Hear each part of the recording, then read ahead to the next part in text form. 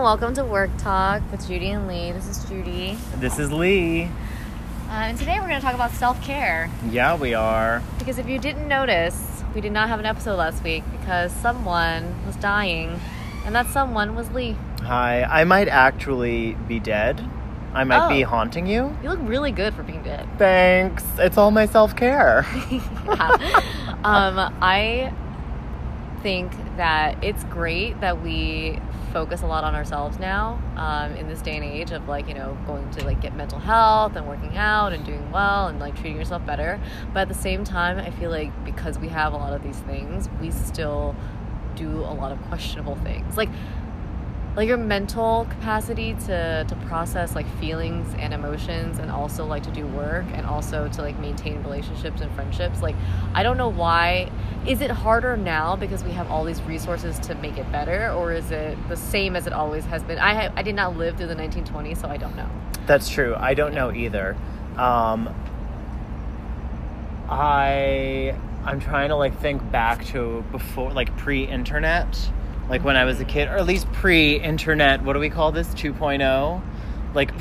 Pre-mobile internet. Right. Where I didn't have all these resources at my fingertips, and I had to wait for, images to load for, 3 hours, and watch each line of the image appear little by little.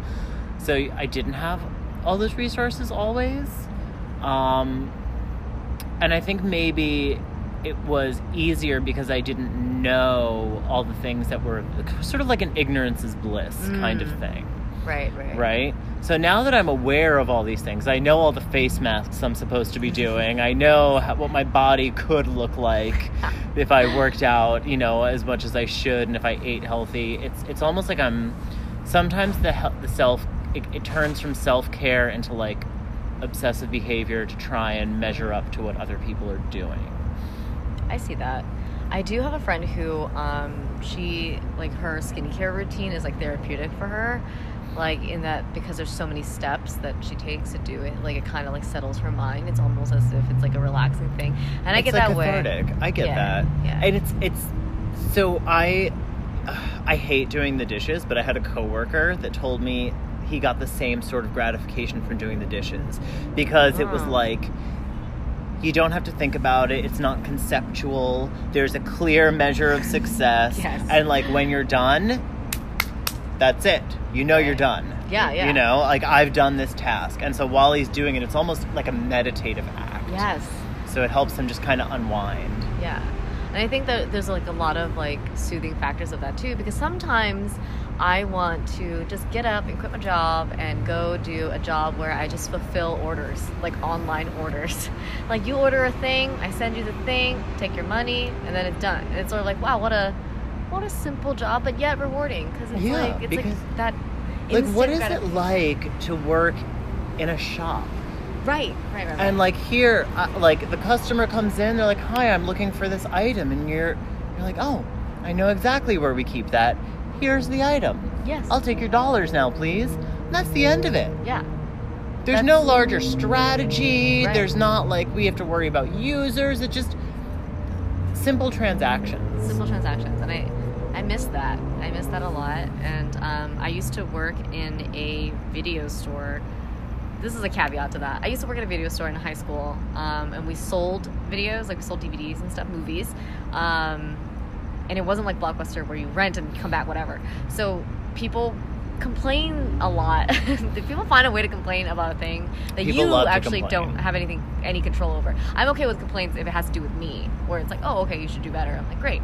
But I remember once someone bought a movie and had Morgan Freeman on the cover, and I don't remember what this movie was called. It had Morgan Freeman on the cover, and he was top billed, but he was in the movie for 20 minutes, and this person got very, very upset. They're this is false advertisement. And I was I don't know what to do about that, because I didn't make the movie. I didn't design the packaging. I also have not watched the movie, and we can't discriminate against the films, because we were this doesn't have 50% plus Morgan Freeman in it, so therefore we won't sell it. We can't do that. We have to sell the movies that we're given. And There's a loud noise.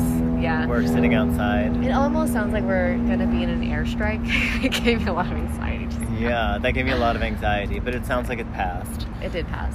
But yeah, so people will find a way. Like, but even then, that's like a solvable problem. Like, the solution is like maybe like 1 or 2 actions away. It's not like what we do for a living, where it's like where we have to so constantly intricate. think and strategize and iterate. And yeah, I used to work at a Starbucks, and while that was probably one of the most stressful jobs I've ever had, just because people are paying so much for coffee and they feel very entitled. There's a certain crowd that buys fancy coffee.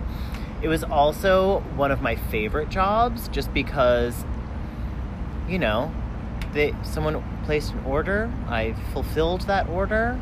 You chit chat with the customers when you have like the luxury of time to do that, and you go home at the end of the day, and you literally leave your work.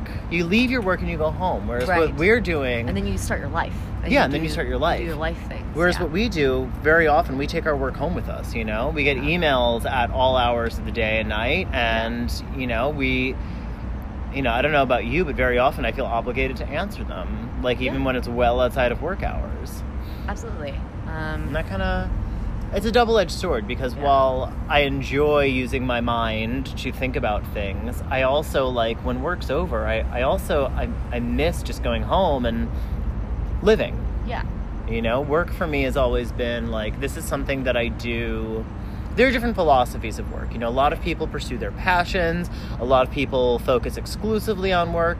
I've always been very much of the mindset that, like, I want to do a job where I have to think and I have to use my mind and it challenges me and I'm learning something, but I don't want it to consume my entire life, because this is what I'm doing to fund the things that I enjoy doing with my own time. Yes, I think that's a very common, you know, take on like what work should be. And we're talking so much about work because we spend most of our lives at our occupation, at our jobs, and it affects your mind and affects self-care, because like when you work so hard towards something, at the end of the day, like, why are you working why work this hard? Like, you know, what is it helping you fulfill, and are you taking care of yourself in that instance? Because you can get burnt out. I get burnt out very easily. At our old job, I was burnt out after a year and a half. And like, Judy and I used to work together. This is our second job working together. Yes, and at our first job working together, I was so burnt out after the first year and a half. I cried almost every day, and everything just hurt all the time. And I was like, why am I so unhappy and unfulfilled? And Same. It turns out it was because of work, because I was unhappy at work, and I started bleeding in to the rest of my life, and I was acting like a complete asshole to my friends, and I was just like turning into a hermit, and I stopped going out, and I stopped like hanging around other people, because I was like, oh, I'm insufferable. But instead of like looking for ways to change that, either to make my job better or leaving my job or different things, I just kind of like was like, this is the hand that I was dealt. I guess I'm just going to live this life now. Oh my God. But I eventually stopped doing that. I'm okay now, I think. Yeah, I think we're both in a better spot. Yeah. But there's always room for improvement. So on that note, Judy, I would like to pose this question to you. What are some of your self-care routines? And this could be anything. This could be from like beauty routines. This could be like how you reset your mind when you're stressed out. What are like your daily rituals? Just like anything. Give me one thing. Well, I reserve Sundays for a lot of like routine maintenance stuff. So I'll like repaint my nails. I'll put in like my hair masks for like an hour, and I'll do face masks and do all these like little things that I think make me feel like really good, because it's like I don't have to care about it. I could just sit, and like I like to have a movie marathon of some kind that I've chosen for myself. A couple weekends ago, I did Sandra Bullock. We talked about this. I watched like Love Potion #9. Woo! And, like, such a good movie. And Practical Magic. This podcast brought to you by Sandra Bullock. But not. So like I like to do that, where I get to watch like old movies and like just unwind and have it in the background. Another thing I like to do is I like to cook. Especially if I'm feeling really, really down. Not as down as I would if I had to buy Taco Bell. Like, that's another thing. But like, yeah, different levels of feeling down. Yeah, different levels of feeling down. But when I feel kind of like sad or homesick, I'll like make specific food that my mom used to make for me when I was growing up, and that makes me feel really good. So like sometimes I'll do like dumplings, or like I'll cook food that remind me of home, and then English muffin pizzas for me. Oh, that actually sounds really, really delicious. So like little things like that where it's like it is like a little bit methodical. It's like a lot of mechanical things, and it just kind of like resets my mind, and I don't have to like, really think about like strategies, like you said. I could just do a thing, and then I feel really good right afterward. That's instant gratification, and it's much healthier than doing like questionable things I used to do, like running off with strange boys. We've all done questionable things. Mish has arrived. What did you do that's questionable, slut? We don't slut shame here. We don't slut shame on Work Talk. If you would like to slut around, Work Talk? We're on Work Talk. If you like to slut around, that's okay. Yeah, live your best life. That's fine. I was kidding. I'm here for it. Just use good judgment. Use good judgment. Use and good judgment. No glove, no love. Unless you're gay and you're on prep. Oh, no. Then live your best life. No. Niche, we're talking about self-care. We're talking about self-care. We're talking about self-care. What are some of the things that you do to take care of yourself? I see a therapist.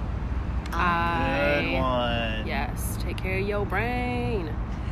Take care of that mental state. I do a lot of face masking. Yes. Face mask, that was one of Judy's. That's also one of mine. It's a great one. Yeah, that's a great one. There's something about it. I will paint my nails. Yes, me too. Which I clearly need some self-care. Need some self-care. And then I think water, like working out in water, or just being near water, or water is very healing. Water is very healing.